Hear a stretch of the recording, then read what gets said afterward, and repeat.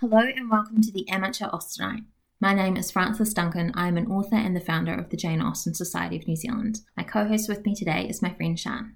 Good evening. And today we're discussing Chapter 12 of Persuasion by Jane Austen, which is, I think, the longest chapter so far in this book. It is 15 pages and it was a bit of a slog. A lot happens. They're still in Lyme. They go for a walk before breakfast and run into Mr. Elliot. They go back and have breakfast and then find out that the man they ran into was Mr. Elliot. Then they go for another walk to say goodbye to the Harvilles, and Louisa falls down and hurts herself. And then they carry her to the Harvilles, and it's decided that Anne and Henrietta will go home with Captain Wentworth to tell the Musgroves what has happened.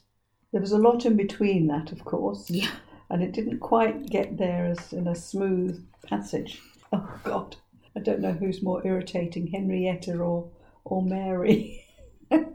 Henrietta I can excuse because she's young and she's enthusiastic and she's trying to persuade herself of a good move for Dr. Shirley, which would obviously help her fiancé, her betrothed. They start off the chapter with Anne and Henrietta going for a walk on the beach, and then this beautiful conversation where there's like a page of Henrietta. It's a whole page of her speech about Dr. Shirley, and wouldn't it be better if he moved to Lyme? Really, it's all just for his health. No ulterior motive from her perspective whatsoever. You know, he's had a hard life. This would be really good for him to, you know, it was really rambling, but and so positive for him. As if it was totally for his betterment, nothing to do with her. And then, like a slap in the face, she mentions Lady Russell and how Lady Russell is good at persuading people to do things. I know. But again, she doesn't know. No. So these are all things that only have an impact on Anne. Nobody else of Captain Wentworth would have done. No one else would have responded at all. But it makes me wonder if the family at Uppercross like Lady Russell, because Anne's thinking about it and she's like, Henrietta's views would have placed her friend, Lady Russell, in favour with the Musgrove family, which makes it sound like she's not in favour with the Musgrove family. The Musgrove family are not necessarily in the favour of Lady Russell. Lady Russell, if I remember rightly, didn't really think Charles was good enough for Anne, but just thought he was the best she could get by now, because of time having moved on and availability of people, not that Anne was deserving of less. I liked Anne's response. She was amused. Then they run into Louisa and Captain Wentworth, go back towards Lyme, and then they run into Mr. Elliot, who at this point is just a stranger. Yes. It's a very cute, romantic moment. Boy sees girl for the first time. Yes. And finds her very attractive, and she can tell. Not only can she tell, so can Captain Wentworth. And he looks round at her, and you're wondering if it's an ownership thing. But she thinks Mr. Elliot is completely a gentleman in manner. First impressions can be very deceiving. In manner, he is quite gentlemanly. He is a gentleman. But it's interesting that he looked at her when she's with two younger women. But she was the one that drew his interest. Mm. And when they get back to the inn, they see someone leaving. There's the sound of a carriage and they all go out to the window to look. Anne felt that she would like to know who he was in the humble way, I think, to say that she was quite flattered by his attention. So he's in mourning. We need to remember that it's really creepy that he's pursuing Anne when his wife has just died. That term's very strong. Pursuing? No, creepy. At this point, I mean, we know his wife died a couple of months previously. We know that because we were told at the start of the book that Elizabeth was wearing black ribbons for his wife. That's right. So that's 2-3 months ago. At this point, you could argue that really he was, I wouldn't say entitled, but he's still a young man and can still appreciate a pretty woman.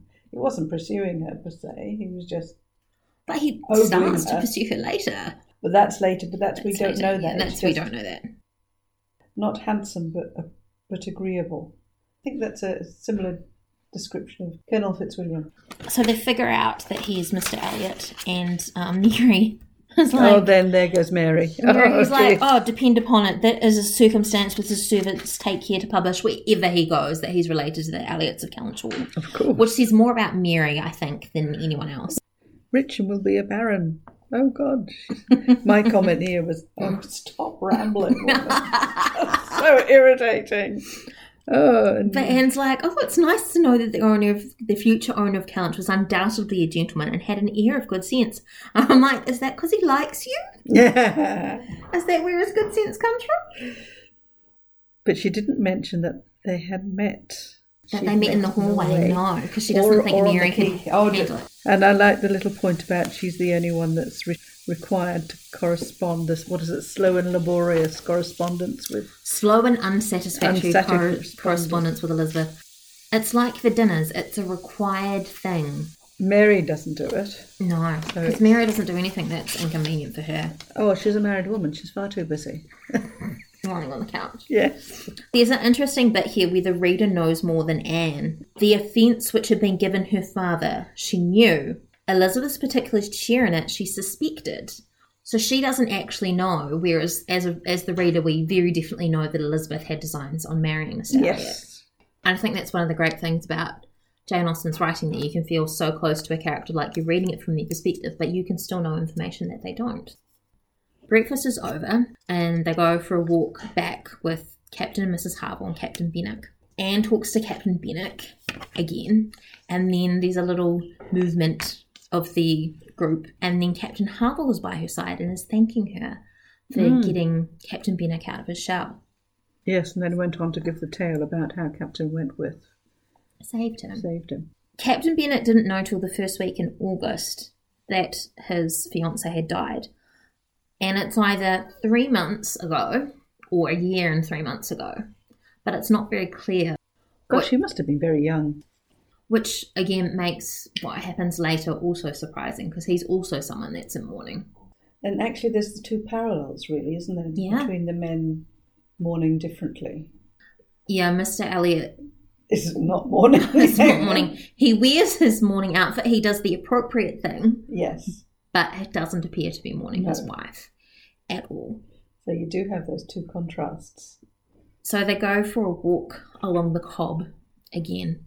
And Louisa is Louisa. Determined.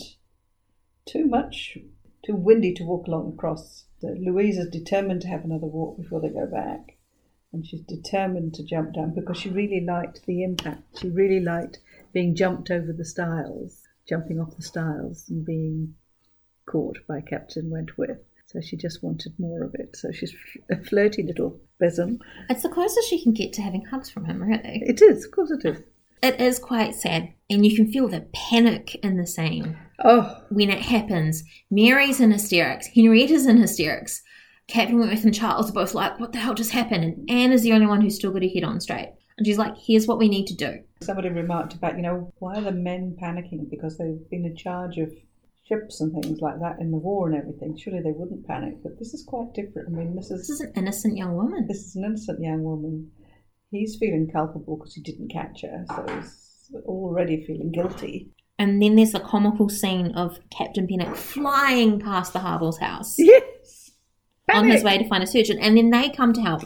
And the Harvilles, like Anne, are very stable and manage the situation. Yes. They know what to do. I'll tell you what I really liked. It was the workers, the doctor working the site of one dead young woman. No, two dead young women. Two dead young ladies. They were so excited. It was over to offer help, but actually it was the gawkers, the sightseers. Louisa had once opened her eyes but soon closed them again without apparent consciousness. If it were Mary who had done that, I would think she was faking. So open her eyes, like, yep, everyone's looking at me, close my eyes. Isn't that terrible, though? Yes, that's an interesting one. You're right. If it was Mary, I think it would. But with Louisa, I don't necessarily think so. Oh, no, I definitely don't think she's faking. But Mary's not an appealing character. Unfortunately for Mary, there's nothing very redeeming about her at all. So it says about the Harvilles, they had looked forward and arranged everything before the others began to reflect. That's they're practical, they come in, they know how to manage things. And they've got the skills because Mrs. Harville and her nursemaid have both been nurses. So they can help out. They know what to do. While everybody else is just sort of panicking. And Anne hears herself being talked of by Captain Wentworth, and he even uses her first name. It's a capability. No one so capable as Anne. No. She hears and sees a lot of very positive things about herself in this chapter. Despite all the trauma There's a lot of reinforcing of herself as a worthy young woman. I do remember somebody saying, well, when she fell, nobody found any wounds or anything, but head wounds can be quite hard, particularly if you got one on the back of the head but didn't actually break the skin. Because it's only if you break the skin that you're going to get the bleeding, or even just on the side of the head. It would have been pretty frail. Well, she would have had a big bonnet on, though, which would have also added a bit of padding. I bet. All the exclamations to heaven, thank God, Dad. So it's decided that Anne will stay and help nurse Louisa. And then Mary throws a fit. Oh, sure. And Anne had never submitted more reluctantly to the jealous and ill-judging claims of Mary. But Charles backs down, so no one else will stand up to Mary because Charles has backed down. Captain Wentworth seems quite obviously uncomfortable about sharing a carriage with Anne back to Uppercross. So he spends all his time talking to Henrietta and making sure she's okay. Yes, I think he's had a chance to sort of, his panic's abandoned and now he's not quite... He's doing something. He's doing something, yes. Yeah. They all felt that Anne should have been there. But Mary, wretched, my comment here is someone slap her, please. Charles can be walked all over. Oh, I like the final thoughts of Anne in that chapter, where she's wondering if he was quite so resolute about the appeal of a resolute character like Louisa. She thought it could scarcely escape him to feel that a persuadable temper might sometimes be as much in favour of happiness as a very resolute character. So this marks the end of Volume 1 of Persuasion. It leaves a lot of things up in the air, so I think it's a great place to leave it. This is your cliffhanger. Are we to think she'll never see Captain Wentworth again because they're about to be separated? Or they have been separated. He's going back to Lyme. She's about to go to Lady Russell. Will he marry Louisa? We don't know. Will Louisa die? At this point, we don't know. Is Anne being linked with Captain Benwick? Is Captain Wentworth? There's been no indication at this point about expectations. It's still up in the air about who the hero is. Is it Captain Wentworth? Is it Captain Benwick? Is it the new Mr. Elliot? Mr. Elliot, yes. Yeah. So it's a great place to leave it. Potentially this could have been split into 2 chapters, though, because it's really long. It's probably long when you're reading it aloud. Like we do. There's a lot of pace in this particular chapter, even though there's a lot of woe is me and Mary having ranting. And that is our summary of Chapter 12 of Persuasion by Jane Austen. My name is Frances Duncan. You can find me at francesduncanwrites.com and on Twitter at Frances_Duncan. Thank you for listening and we wish you happy reading. Just popping back in to let you guys know that we have merch now. I haven't actually got merch with my face on it. That seems a little weird to me, but if you really want it, let me know and I'll do that. There's merch of the Jane Austen Society of Aotearoa New Zealand's logo, some Jane Austen merch, and some Pride and Prejudice, heavily Pride-focused merch too. It's on Redbubble and the link is in the notes. Happy buying!